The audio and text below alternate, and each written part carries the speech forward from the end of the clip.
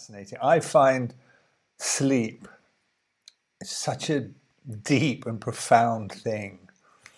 You know, the more you understand, we understand as yogis, the depth and breadth of consciousness and the way it is and the architecture of it, the more extraordinary it shows itself to be. And, you know, nothing is more profound than what sleep is, actually, in my view. And yet, you know, there it is, right there at the center of our lives, and we don't really understand. We know we need it. Scientifically, we've researched what happens to the brain. But how important it is, I think, has got missed. You know, I've taught you to try and make this connection to this intelligence in your heart. I've taught you to try and learn to rest there as part of your meditation practice. I've pointed you towards this clear light of awareness that is pristine, luminous. And, you know, it's right at the pinnacle of all spiritual traditions, this spiritual light that is there somewhere, you know. Whatever it's made of, whatever kind of understanding might be sort of suggested, it appears very, very frequently across all religions and spiritual teachings. This light of our, call it the light of our soul, the light of our Buddha nature, you know, it's there. But what isn't often explained is the fact that we might spend our entire life working to reach that place where we know this light. All our meditation, you know, to recognize the stillness, to recognize awareness, beautiful milestones, rest in presence. But that's not the same as to come to land and enter into a state of absorption in that vast, pristine, endless, luminous ground that utterly takes our breath away and totally shatters any idea that we could ever come to grief. And yet, you know, every single night of your life, you spend hours in that state. The only reason you're not completely blown away by it is because you're unconscious when it happens. You know, it's the power that actually consciously coming to rest in that state has to shatter whatever vexation we might have at an egoic level and elevate us to a completely bigger picture view of life. It is missed when we're in deep sleep, but it still remains a fact that it is absolutely crucial to our well-being to touch that space every single day of our life. So our relationship to sleep is something we could have a look at, because in essence it's another doorway to the greatest of all spiritual awakenings. Not only that, but the process by which we fall asleep every night is the process by which we die at the end of our life.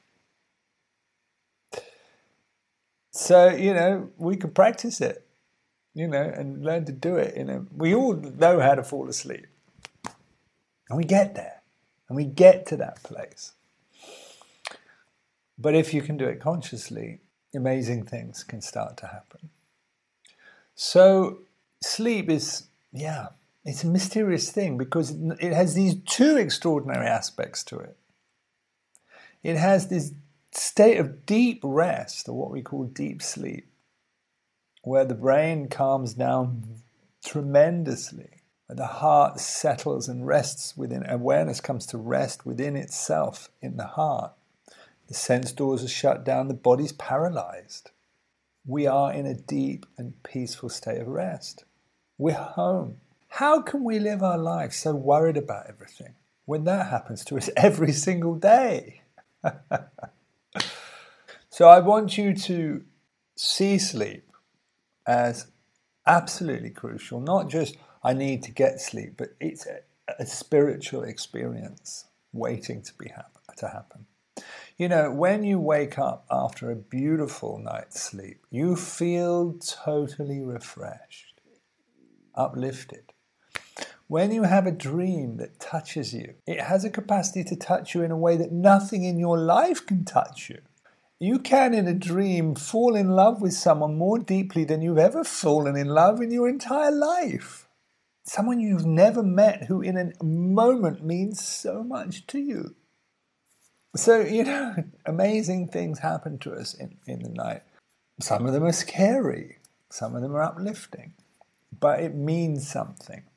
What does it mean? The architecture of sleep. In order to get to sleep, you have to basically lose the attention that you normally have at your sense doors and at your mind door, which watches what you're thinking. If we are obsessed with ourselves, and thus a worrier, we're going to find it difficult to cut off or switch off that attention because we are over-attentive. You know, as meditators, if we're not careful, we can become obsessed with our inner process and find that we are actually going in the wrong direction as far as being able to sleep. Sleep is to drop blissfully into a state of ignorance. Once we've learned to do that well, then maybe we can practice waking up in the sleep state. But we have to learn to get there. The key here is nodding off. It happens to you on a Sunday after lunch. Happens to you watching television sometimes and you're a little bit can't stay with it. That beautiful state of not quite knowing where you are, you're almost going to sleep. If you let go completely at that moment, you'd be off. Learn to drop into a trance.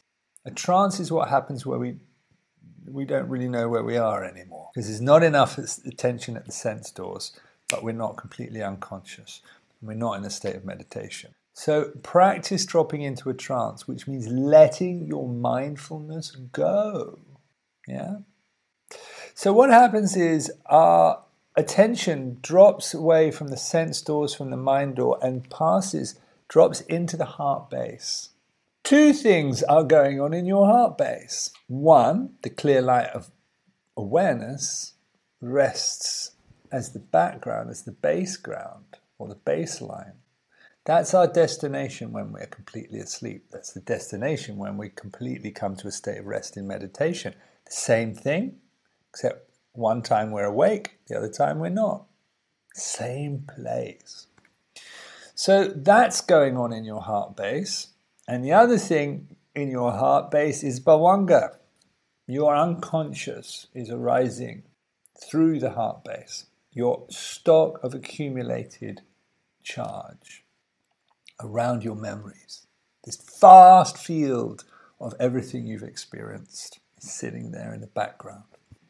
So when we go to sleep, we drop through bhavanga into the clear light on the way into sleep, and also the way into unconsciousness, which means that we have this brief dream-like trances experience, and then we're gone. Most times whilst dropping asleep, we don't even notice this sort of hypnagogic state. We drop through it and we're gone. The point is to learn to surrender into it. It's all about letting go your need for control, which is one of the reasons we sabotage our sleep. We stay awake. We don't even go to bed on time because we don't want to relinquish control. Sleep is a place where we're out of control and we're a little bit afraid of it. So you've got to practice surrender to get to sleep. And you've got to be willing to surrender your grip of mindfulness. So that's how we go to sleep. Now, resting in the clear light of awareness, for a period of time, we're in deep sleep. And then at some point, what happens? We start to dream. Where are the dreams coming from? This charge that we are holding in bhavanga, in our unconscious, our store consciousness, starts to bubble up. Goodness knows what's triggering it, where it's coming from. Maybe things in the day, trigger unconscious memories to surface in the night. But the charge around those are the signatures that your mind then works into your dream escape. So the root of your dream is coming from the karmic charges that are surfacing through your heart, out of Bhavanga. This thus makes dream work an extremely fertile ground for all yogis. What is Vipassana? Vipassana is the process by which we gradually unpackage our conditioned tendencies and let them go so that we become more unconditioned. What are you doing in dreaming? It's unpackaging karmic tendencies so that they don't burden you as a store in your unconscious. So our unconscious unpackages itself every single night, and that's why we have these phased sessions of dreaming. We tend to dream more in the latter part of the night, but the charges that arise deep in the night, the first and second cycle of dreaming, often come from very deep parts of our unconscious that we don't really acknowledge. We don't necessarily gain access to that often in our meditation. Which means that if we've got some moody or broody or slightly disturbing charge in the heart base that we're always trying to keep a lid on, and part of our existential fear is worrying whether I'm going to keep a lid on the things I don't like in my unconscious, then what will happen is they will surface when you are off guard in the night. It's nothing to be afraid of, my friends. That charge, no matter how disturbing it might be, when it arises in you while you sleep, is a charge that is being released. It's on its way out, not on its way in. If we can learn to pick up on that, if we wake in the night a bit startled, a bit shaken up, understand, wow, my heart's unpackaging. My unconscious is unpackaging. That's Bhavanga. Whoa, that's something big and it's deep and I've been carrying that. Let's just sit and be with that for a while. If you can sit and let that charge disperse and be with it as it does, you're turning that into equanimity. That's Vipassana, my friends. You may have practiced 10, 20, 30 retreats and that didn't surface because it was too deep in your unconscious. But in the night, bingo. What will normally happen to one who is unpracticed is they will feel disturbed. It's something of a nightmare or whatever it is, and they will reject the experience, be fearful about it, add a new charge of fear or aversion to it, and it goes back. Okay, that's arisen. Some of it will have been released, but we've added more anxiety to it. If we can be brave enough to sit with the disturbing things that arise within us in the night, we have a very powerful tool in our hands. Some of you will find, because you're reasonably well organized in the day, and as you start to practice, if I'm honest, the first thing we learn when we're starting out as yogis is to keep a lid on everything so we feel more balanced. That lid that you've established means your unconscious sits there waiting for an opportunity that you don't give it anymore because you're nice and organized in your daily life. So it comes up at night. It's very common that people, once they start to practice spiritually, do meditation, calm themselves down, keep themselves nice and coherent in the day, feel that they get more disturbed in the night because deeper stuff is arising from the unconscious that remains thus unprocessed. Or try not to be alarmed by this. Sometimes the night can present you with something to work on that really drags you through the hedge backwards and puts you through it. But if you go through it and come through, even if you don't get back to sleep, you spend the rest of your night working with that deep experience. When the day breaks, you really feel that you've done something. And although while you're going through it, you're not feeling that equanimous, as you come out the other side, you feel lightened by it. If you have the right attitude. Of course, if you just get overwhelmed, I'm having a nightmare, oh my goodness, what am I going to do? I daren't go back to sleep in case that happens again. Then, of course, you're going to have a very messy night and you're going to feel very disheveled the next day. It's deep work. the deepest work you'll do as a yogi is the work you do deep in the middle of the night. It's akin to what happens to you deep on retreat, 1 or 2 months in, when you really, really got down deep into your unconscious. It can throw curveballs at you. You don't know when you're going to get a slap in the face with a wet fish. You don't know when you're going to get knocked about a bit by your unconscious. But once you've got that spirit of willingness to be with what happens to you, it can't harm you. It's on its way out. You can get yourself into muddle because we don't understand it. But once we understand it, it can't harm you. And the more I can sit and be with that, the more I'm freeing myself as something that I'm carrying. So, managing anxiety, the big breakthroughs on turning ourselves around from someone who's anxious and a worrier to someone who's light and doesn't worry and doesn't get anxious very much is when we know we've backed out that stuff that unconsciously we know we're carrying inside in our unconscious. It's a warrior's path, isn't it?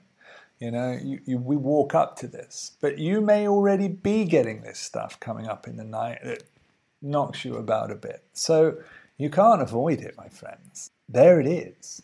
So at least with the right understanding, we might be able to have a slightly more pragmatic approach to it and see that it can be profoundly challenging, but profoundly transformative, an extraordinary opportunity. I'm saying this because there isn't an antidote to nightmares and disturbances in the night. There's not, unless you're going to take a tranquilizer that numbs you so you don't actually get a proper processing sleep. What you are unpackaging in the night is what you need to unpackage. So try to not reject it. They're only perceived as nightmares for as long as we reject the process. We haven't got time here to look at the dreamscape, our own personal dream landscape in more detail. But what I can say here is if you start to develop a relationship with what you go through in the night, instead of fretting about those periods when you are awake and can't get back to sleep, make it practice. Amazing work gets done in those times. Yeah. Since I first started all of this, always done my deepest meditations deep in the night. I always wake myself up. When I wake after the second cycle of sleep, which is normally 4 hours in, that's the best time to practice Vipassana if you've got it in you.